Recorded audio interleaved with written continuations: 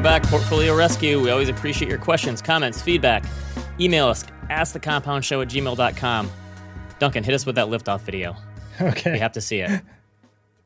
Got to fade the music first. Okay, let's do it.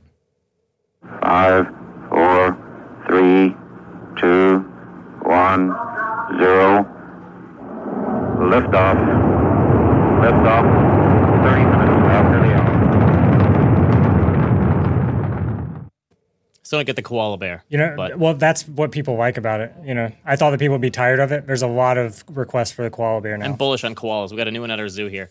Today's Portfolio Rescue is sponsored by Liftoff. Duncan, I created a Liftoff account for myself and my wife 2 or 3 years ago. And since it's powered by Betterment, what you can do is create your own goals. And I just created a goal for each one of my children. So there's a George, a Kate, and a Libby, all 3 of my kids. And I created a sub-account for each of them because I want to teach them the value of compound interest. I want to show them like cost and value over time. So I'm investing just a little bit in their $50 a month, call it, each month for them. And then I'm matching anything that they put in there. So I told my daughter, listen, you get $40 for your birthday. Take half of it, spend it on yourself, buy your little toys, but then take $20 and I'm going to match $20. That's 100% return. So I'm trying to incentivize them to save. I'm trying to introduce them to the financial markets to show, maybe I should show them now. I should show them their accounts now to show them they're down.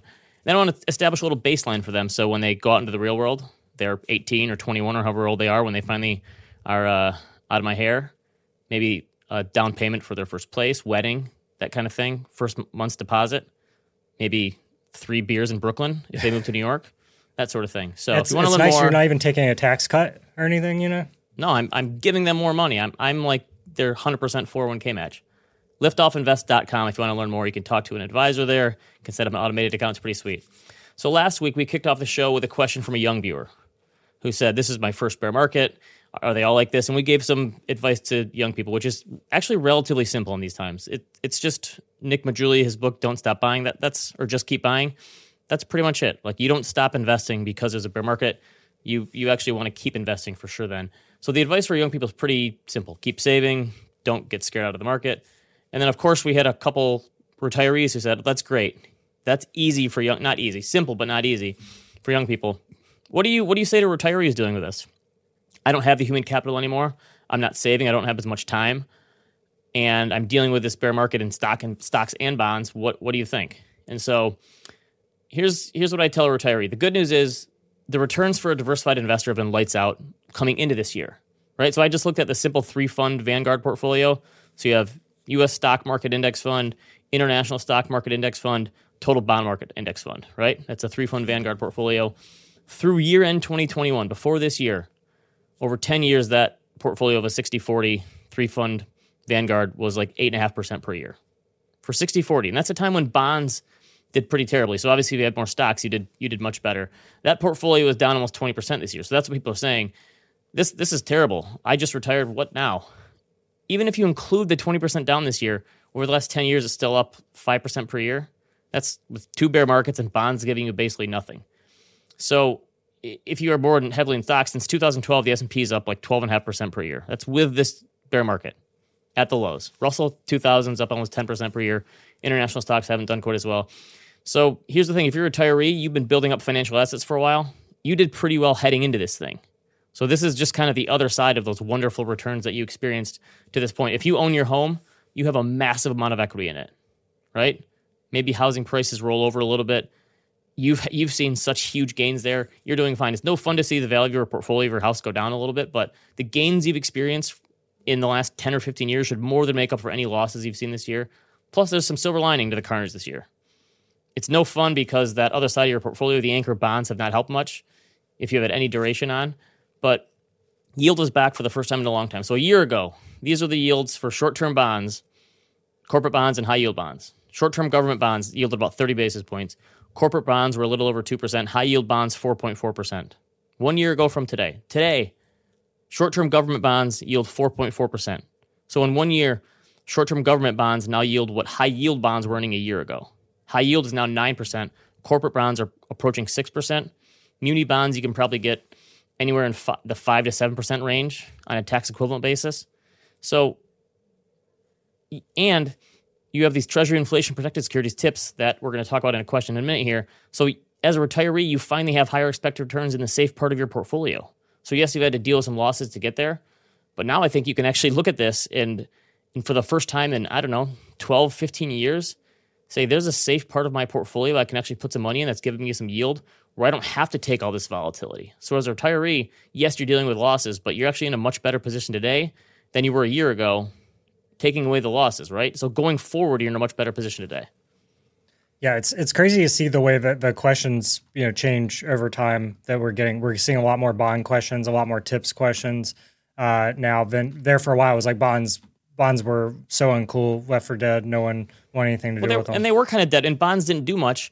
And obviously now they've lost money. But now for finally, you can have some 4 to 6% yield in relatively safe bonds. Obviously, if interest rates keep going up, that's going to ding you a little bit. Right. But if interest rates keep going up, guess what? Your future returns are going up as well. So I think the first one here we have about tips, actually. We've talked about them a little bit in the past. Let's get in the first one here. Yeah. This is a segue. Okay, so Seamus writes... I'm a pro, Duncan. I'm a pro. Seamus writes, I'm a new investor and still building up my emergency fund and paying off debt. I just discovered Treasury inflation-protected securities, or TIPS, and I'm thinking of diverting my monthly emergency fund payments going forward into a TIPS ETF in my Roth IRA account. I'm not currently maxing out my Roth, and I see this as a good low-risk way to max it out, but the yield seems too good to be true. Am I missing anything? For context, I'm a government employee with a solid pension that would pay out 76% of my final take-home pay every year once I retire at 62, 2% for every year worked. I'm also starting to put money into a 457B, so any money in the Roth would be a bonus. I don't know what a 457B is, I gotta be honest. No, 457 is like a 401k for nonprofits, essentially. Oh, I thought that was 403B. So there's another you're right. one. Okay. Oh, yeah, okay. I think it's Yeah, more I of a don't know government what one. this one is. Also, Seamus, great name. Duncan, you went to Scotland, right, for your honeymoon a little bit? I did. There had to be a lot of Seamuses there, right? Probably. I'm not.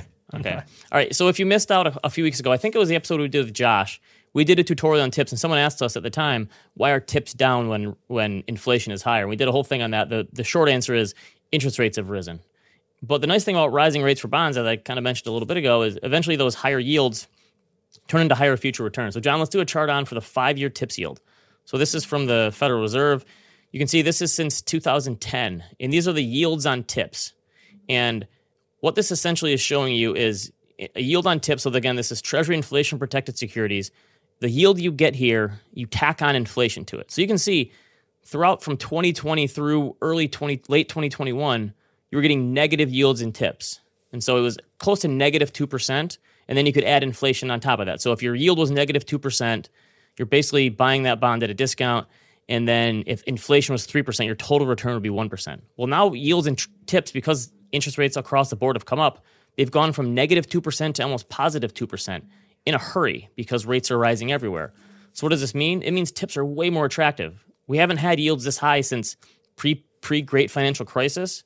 So why does this matter? Well, back when yields were negative 2%, even higher inflation would be eaten up by that. So now you have positive 2% plus inflation.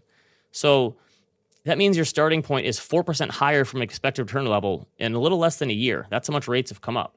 So let's say the Fed's able to bring inflation under control and they get it down to 3 or 4%. And interest rates just stabilize. They don't go down, they don't go up. We're talking about a 5 or 6% expected return in tips, taking away the variability of interest rates and inflation and all these things. That's amazing when you think about it. Let's say they're not as successful and inflation is 4 or 5%.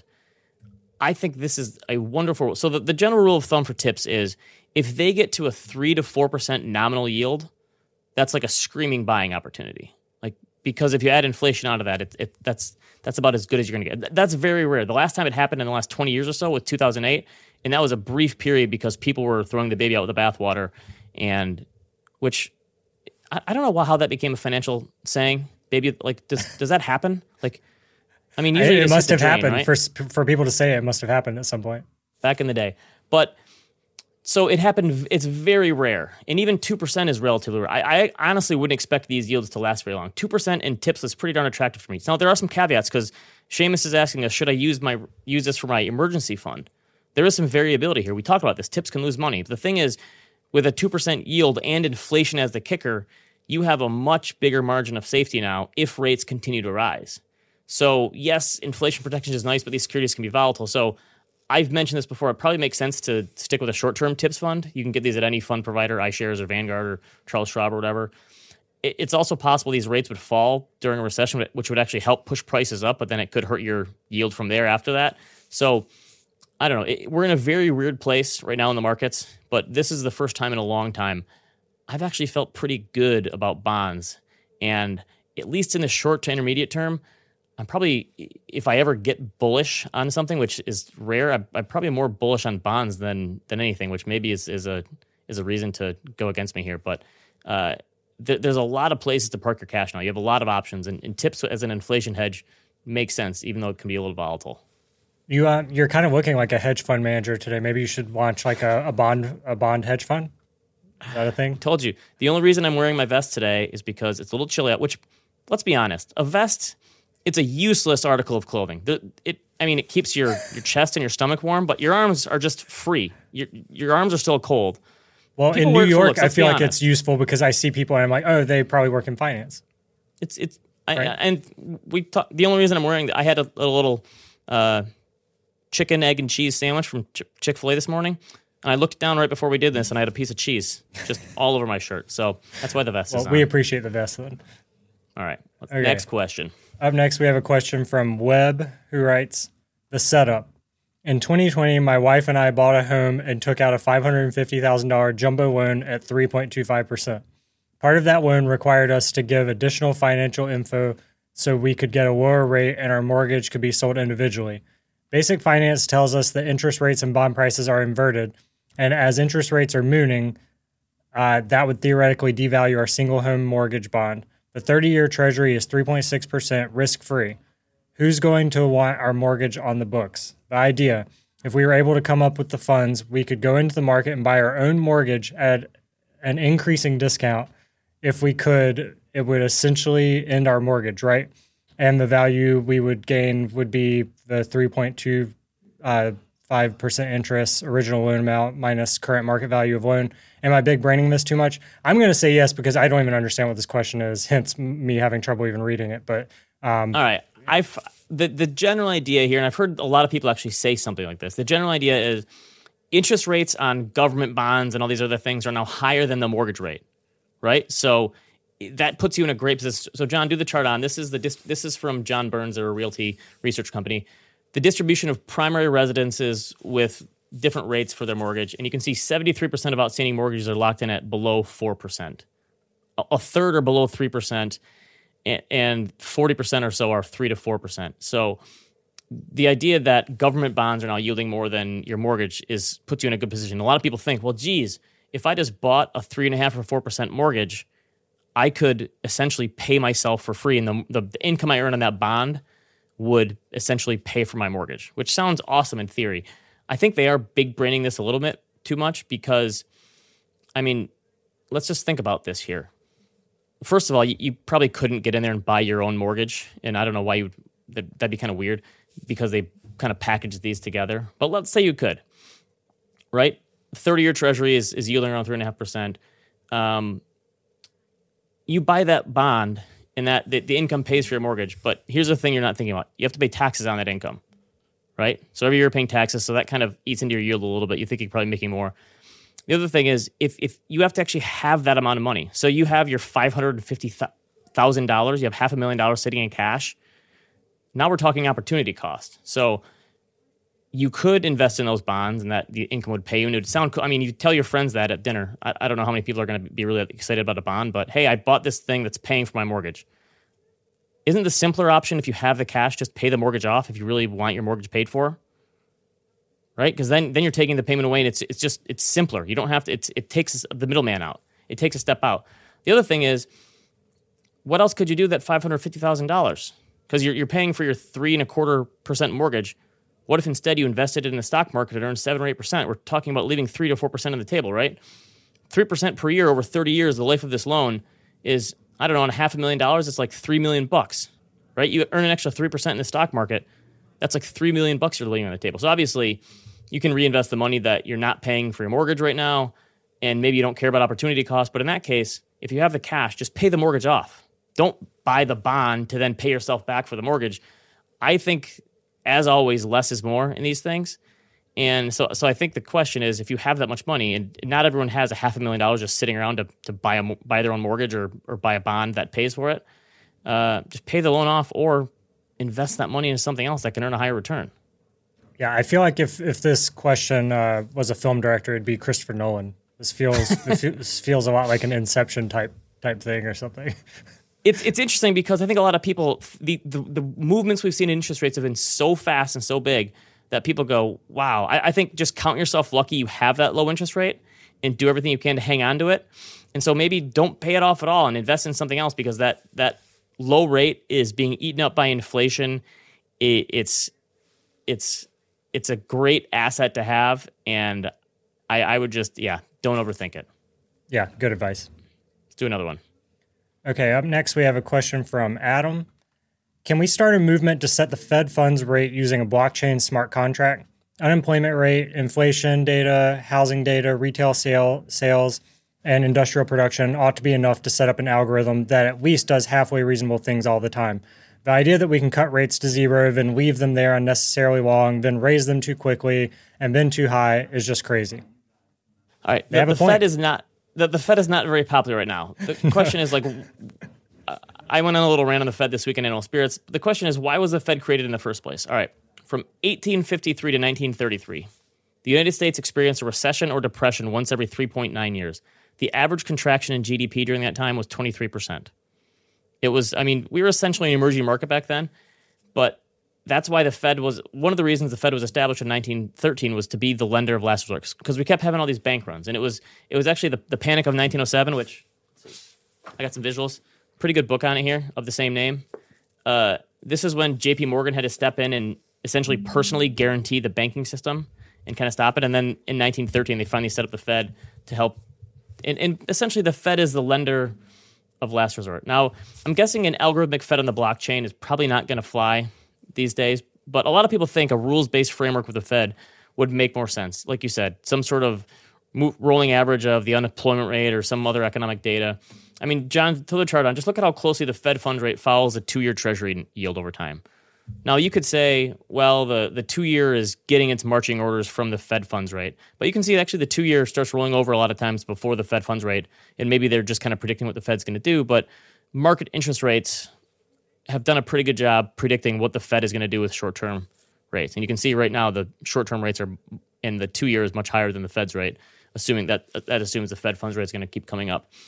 But even if in a rules-based framework like this worked 95% of the time, it's probably that other 5% of the time that you want a governing body like this, and that's in a crisis. So I think, as bad as I think the Fed has done recently trying to snap the economy's neck, I think they did an admirable job of keeping the financial system afloat during the pandemic. That easily could have been the credit systems completely blew up and blew apart. The inner workings and the piping of the financial system could have easily gone under, and we could have had a Great Depression because of the pandemic, when the government was still trying to figure out how to send out checks and give people money. I think the Fed stepping in there was big. So I think you have to have them in those kind of times where, again, they are the lender of last resort when no one will step in. That happened with the Bank of England this week. It looked like a bunch of their pension funds were going to blow up. And because interest rates have been rising, and because of the way that these pension funds are set up, do you really want mom and pop to have their pension blow up because there's inflation? And no. So the Bank of England stepped in and they put a stop to it. That's what you want them for. Some people say, well, moral hazard. Well, guess what? That's what they're there for. They're the lender of last resort. They don't want a disorderly thing to fall apart just so some hedge fund manager can say he bought bonds for pennies in the dollar or whatever. So you could quibble with how the Fed handles the other 90% of the 5% of the time, but I think for the 5% of the time that we really need them in a crisis, that's probably why they're here. Anyway, so unless you want to go back to a system where we have a depression or a panic every 3 years, the Fed is probably better than a blockchain contract, because the original blockchain contract was the gold as a global reserve currency. We had to back up dollars with the gold, and that's part of the reason that we got this, because it was such a hard line and the rules were too hard and fast. Yeah, and it should have been palladium, right? That would have made more sense. I don't really know my Fed history. Is there a Fed chair that is looked back at as being someone beloved in general, or do they always end up making people mad at some point? Funny thing is, it's different. Alan Greenspan was beloved at the time, and now he's kind of hated because everyone thinks he just blew bubbles. And then Paul Volcker was absolutely hated in the late 70s and early 80s for jacking up interest rates, and now he's loved. So it kind of depends on when you're talking about. Okay. If he throws us into a recession, Jerome Powell is definitely going to be hated. I think people are going to hate him for missing inflation and sending us into recession. So he's not going to be the most loved guy there is. Got it. All right, let's do another one. Next question. Okay. Tyler writes, I'm 35 and work for the government. I'll be able to retire at the age of 55 in 20 years, and my pension should pay me $80,000 to $100,000 a year. I'm still able to invest in a 457B and max it out, as well as my Roth IRA. Does it make sense to go all Roth for the 457B since my pension will be taxed as normal income when in retirement, since my pension money will act as fixed income bonds? So this is actually our second question with someone who has a pension, which is very rare. I think from my research I found from my retirement book, in the 1960s, like 60% of workers had pension that covered at least part of their income. And today it's like 17% and falling fast. So we put out the bat signal here because there's a word Roth in here. So let's bring in our favorite tax guy, Bill Sweet. Bill Sweet. William Roth, my dad. Oh my All right. So the idea is they know they're going to have some income coming in. Yeah. And they're trying to figure out asset location here and maybe asset allocation. How does pension income impact tax planning here? And does that actually make it more sense for going all Roth? What, by the way, 457, was I right on that? Is that a nonprofit thing or is that a government thing? Yeah, it's a government and some states, agencies use them, different than a 457F. If you're not in the comments section, there's some hot traffic going on about 457Fs. All right. Can we just skip back, though? Can we go back to question 3? Is really the solution to today's problems an algorithmic stable Fed? Like, because that's never gone wrong. Look at Google, Terra, and Luna. But let's get back to Tyler. People are always asking me if I know Tyler Durden. Duncan, are you a Fight Club guy on the Fincher rankings where you were Zodiac, Gone Girl? Yeah, I mean, no, it's good. I'm not like crazy about it like a lot of people, but it's a good movie. I pictured you to be a Mankhead. But no, great question, and congrats, Tyler. I think the interesting portfolio question is, would you treat a government pension as a bond, right? Because more or less it's a very high amount of fixed income, right, that's coming in monthly. But super duper interesting question, and a really great place to be, right? If you can max out a 457, that means you have the potential to save $20,000 a year, which is fantastic. So ultimately, 457s work a lot like 401ks. The concept there is the same. And the questioner, Tyler's thinking about, do I take this pre-tax, save them tax money now, or do I eat it as a Roth, take the tax now, and then I get tax-free distributions in retirement? So just some quick setting the stage. Let's just say Tyler's earning about $120,000, assuming this is all checks out. So he's probably at a 24% tax rate today. Let's say 6% for a state. In the future, this is a great place to be, $100,000 pension, right? Plus $30,000, let's say Social Security, plus let's say $15,000 of RMDs is going to have about $145,000, $150,000 of future income. That's just obviously fantastic. And Tyler's made some good decisions to get there where he is in life. So ultimately, my diagnosis, though, is current tax rate is probably going to be identical to his future tax rate. There's probably some nuance there in the state level we can debate and discuss, but I think it depends on very much. So ultimately, it's just a question. Do I want to pay tax on $20,000 of income, $6,000 of tax? Do I want to pay that now, or do I want to pay it in retirement? And I think it's more of a moral question. Like, do you want to have an account that is $500,000 30 years from now tax-free, or let's say a $750,000 that you have to pay 100% of tax on? Without knowing everything, it's very hard to say, but I'm a big Roth guy. William Roth, my dad, my father. That's where I'd go with this. And I think a Roth IRA for somebody with 35. My bias is we're in low tax nirvana, so that's the direction I'd go with this. But I think it's a toss up. Ben, what would you prefer? Well, you always tell me you made me switch my 401k to a Roth, so I'm going to defer to you here. And pay yourself. Do yourself a favor. And your kind of thing that you set up to me was at my stage in life. I'm in my early 40s now. You said you're getting to that point where you're going to reach up to higher levels of income. Like a Roth makes way more sense. Yeah. And I think about it too. If you can save the same amount on a Roth as a regular, it feels like you're saving more. That's it. Because ultimately, the after-tax value of that Roth is 30% higher in my math for Mr. Tyler than it is if it's pre-tax, right? So ultimately, he would have access to $6,000 extra of taxes that he wouldn't have paid. But ultimately, people usually don't take that into account, Ben, as you know. I think personal finance-wise, pay yourself first, pay the tax now, and ultimately you can enjoy that tax-free benefit later. And will he be paying taxes on his pension in 20 years? Yeah, I mean, yes. I again, if you buy my argument, we're in low tax nirvana, government spending $1 trillion a year in excess of income. Like ultimately, that'll get recaptured at some point, inflation or not. So ultimately, yeah, I would expect his pension's going to be taxed. Probably some nuance in the state, but I think it can be worked out. But I think at age 35, I'd still push into Roth now.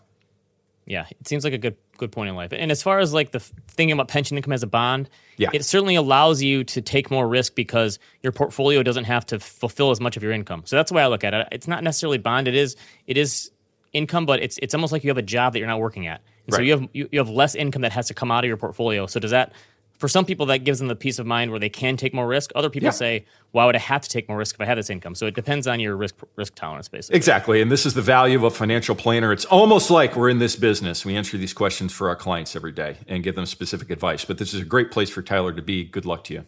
Yeah. Next question. Okay. Up next, we have a question from Mike. Not to brag, but I'm a 64-year-old married retiree with $3.6 million of investments. I retired at age 59, no debt, and a $60,000 pension. We have been doing Roth conversions up to the top of the 24% bracket for the past 4 years, which usually results in about $180,000 Roth conversion per year. Currently, we have $1.15 million in IRA and $1.657 in a Roth. Plan is to continue conversions for at least the next 5 to 6 years. Goal is to have very little taxable income at 70 plus years of age. Roth conversion taxes calculate out to be about 1.4% of our investments. Can we withdraw around 5.5% to compensate for the Roth tax burden? I haven't attempted the math, but speculate we can safely take out more than 4% since future retirement accounts will essentially be all tax-free Roth. Duncan, I think we need a not to brag T-shirt that we send to the person who does the best not to brag every week. This is a pretty good one. I like this question. It's basically how do taxes impact withdrawal rates? So I've done the research on Bill Bengen's 4% rule. The guy's been dining on that his whole life, right? I'm sure he goes to every financial conference he goes to. The guy never pays for a drink. It's great, right? Yeah. So I've never really seen any work with this in terms of taxes. So Bill, this can be your corner. You have to do the white paper on this and be the person. But I don't think I've seen any work on this. If you have the majority of your retirement assets that are tax-free coming out as a Roth, and you originally were going to go for the 4% rule because you were worried about paying some taxes too, could you take a higher percentage out because you're not paying those taxes? Yeah. This is a great problem to have for Mike, first off. But secondly, just thinking about it esoterically, the question I want to answer is how much Roth is too much, right? But I think to answer Mike's specific question, I wouldn't factor in the Roth conversion because you're not consuming those assets, right? If you're converting assets from a traditional IRA to a Roth IRA, that's really just future spending. You're just choosing to prepay your tax, right? And if ultimately, if the only debit there is the 1 point whatever percent of living expenses that are going to pay the taxes, all you're doing is just accelerating the tax that you would be paying in the future. When you've got R&Ds, when you've got other stuff going on, maybe your pension's higher there, God willing, it's COLA adjusted, and compounding at 9% a year, that thing could double, right, in the next 7 years, God willing. Or maybe not, because I don't want that inflationary environment. But moving back, ultimately, all he's doing is just prepaying tax, right? And ultimately, he's just pushing that consumption out into the future. I think this is very valid, and I would think about it. But Ben, the question I want to look at is if he's got 1.6, again, great for him, $1.6 million in Roth and $1.1 million in IRA, is that too much? Is that too much of a balance for somebody at 64? What do you think? Right. So I guess you're saying the idea is since he's paying the taxes now, his balance could be bigger in retirement if he didn't pay the taxes now because he'd be saving that money and investing it. Yeah, but it depends on what game he's playing. Yeah, so right. I think my general theory, and this is the problem that I think Roth solve, is that people tend to optimize for their net worth when I really think they should be optimizing for is after-tax spending, right? And so if I'm 64, right, just actuarially, how much time do I have left? 20 years? And ultimately, like what I'm doing these Roth conversions. I think it's wise to do that up to 24%. But what for, right? What am I doing this for? And ultimately, at some point, you would want to think about: Am I doing this because I want to pass on these assets to my children tax free? This is a great thing to do. If it's a charitable intent, I would stop Roth conversions now because you can just give that IRA to charity and make the charitable a beneficiary, a university, a public library, or something like that, and they can get all that money without you paying the tax, right? So I think ultimately, I would sit down and maybe think think about why am I doing this at this point? And I think somebody's got, 2/3 or let's say 55% of their assets in Roth. It almost strikes me as that's the limit. That's about as far as I would want to go. Right, they're almost like a 60-40. That seems like they've got plenty covered, especially with the pension too. Yep. Because ultimately, when you get to 72, you have RMDs start to kick in. Like you are going to have continued tax issues going forward. And ultimately, if you have that very large Roth bucket, what is the plan? Like, what are you going to do with that? And I would start having some fun. Right. After you sit down to knock it out, your 10-page dissertation on how taxes impact withdrawal rates, we'll have the introduction here on portfolio the good rescue. stuff. Again, Mike, you need a financial planner, my man. You need to sit down with somebody competent, maybe. Yeah, he's in a great spot. But that's the time when you're right. What's the point of doing this? Are you doing this just for the sake of doing it because it makes you feel better, or is there actually a point to it? Yeah, and he's won the game. So I think when you win the game, you stop playing. Speaking of winning the game, we got one more here. Yeah, let us know in the chat who wins the not to brag of the day. Also, someone in the chat said, I have a supermodel wife who wants a bigger home. What should I do? It's not bad. Yeah. Portfolio rescue where the salmon flock like the Capistrano and all the beer tastes like wine. And my God. It's good stuff. Okay, so up next we have a question from Mark. I'm 43 and have done pretty well. I have about $3 million in real estate with very little debt, $1.2 million, which was 1.5 in equities, but only about $30,000 in a Roth IRA. At some point, should I just eat the taxes and do a backdoor Roth? All right, Mark's doing pretty well here. Pretty well. The majority of his net worth is tied up in real estate. Does that tie into this at all? Does that matter at all, or do you think if he's got the majority of this money in taxable accounts, he should just suck it up and do it at this point? Can I do a quick thing? Like these are great questions for big problems for millionaires, and I don't know what percentage of the portfolio rescue audience, but I think we need some questions from the people. I think we need to get populist with this. But to hit here's the way that I think about it though. Yeah. So I worked in the institutional world, and I was dealing with. Is that where you got that vest?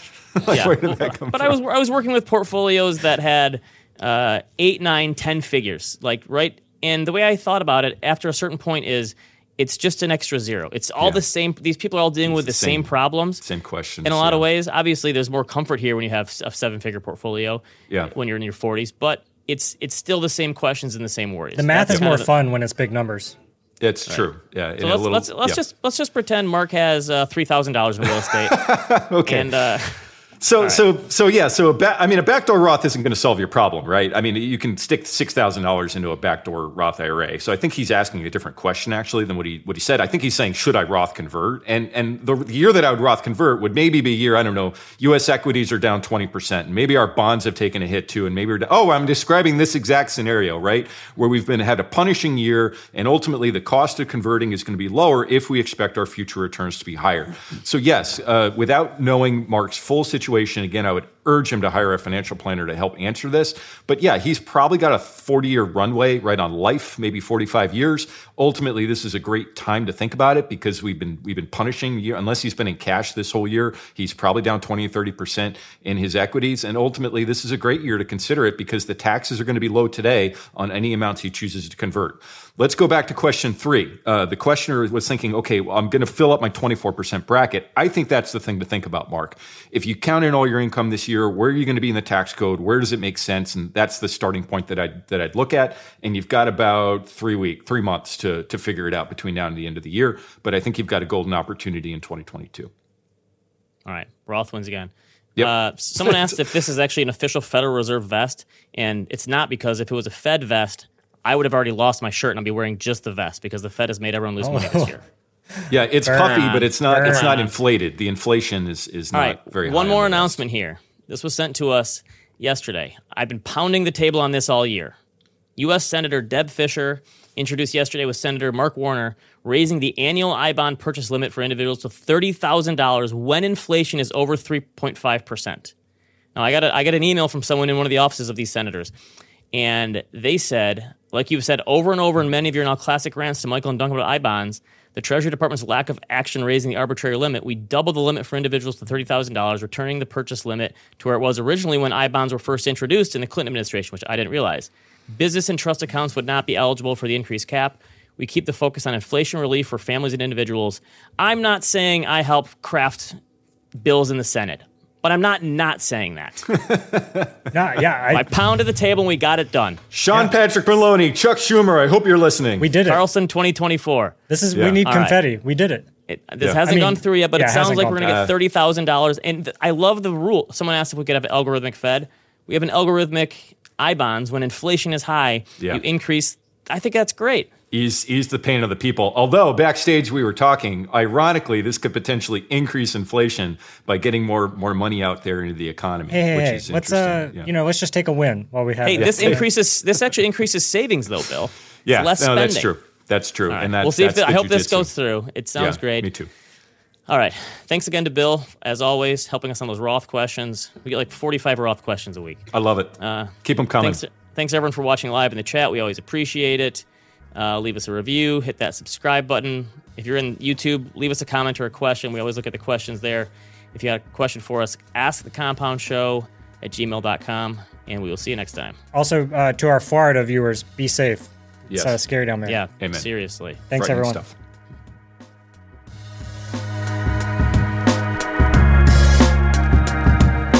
This podcast is for informational purposes only. It is brought to you by Ritholtz Wealth Management. Clients of Ritholtz Wealth Management may maintain positions in the securities mentioned on this podcast. If you're new to investing, check out liftoffinvest.com to get started with us today.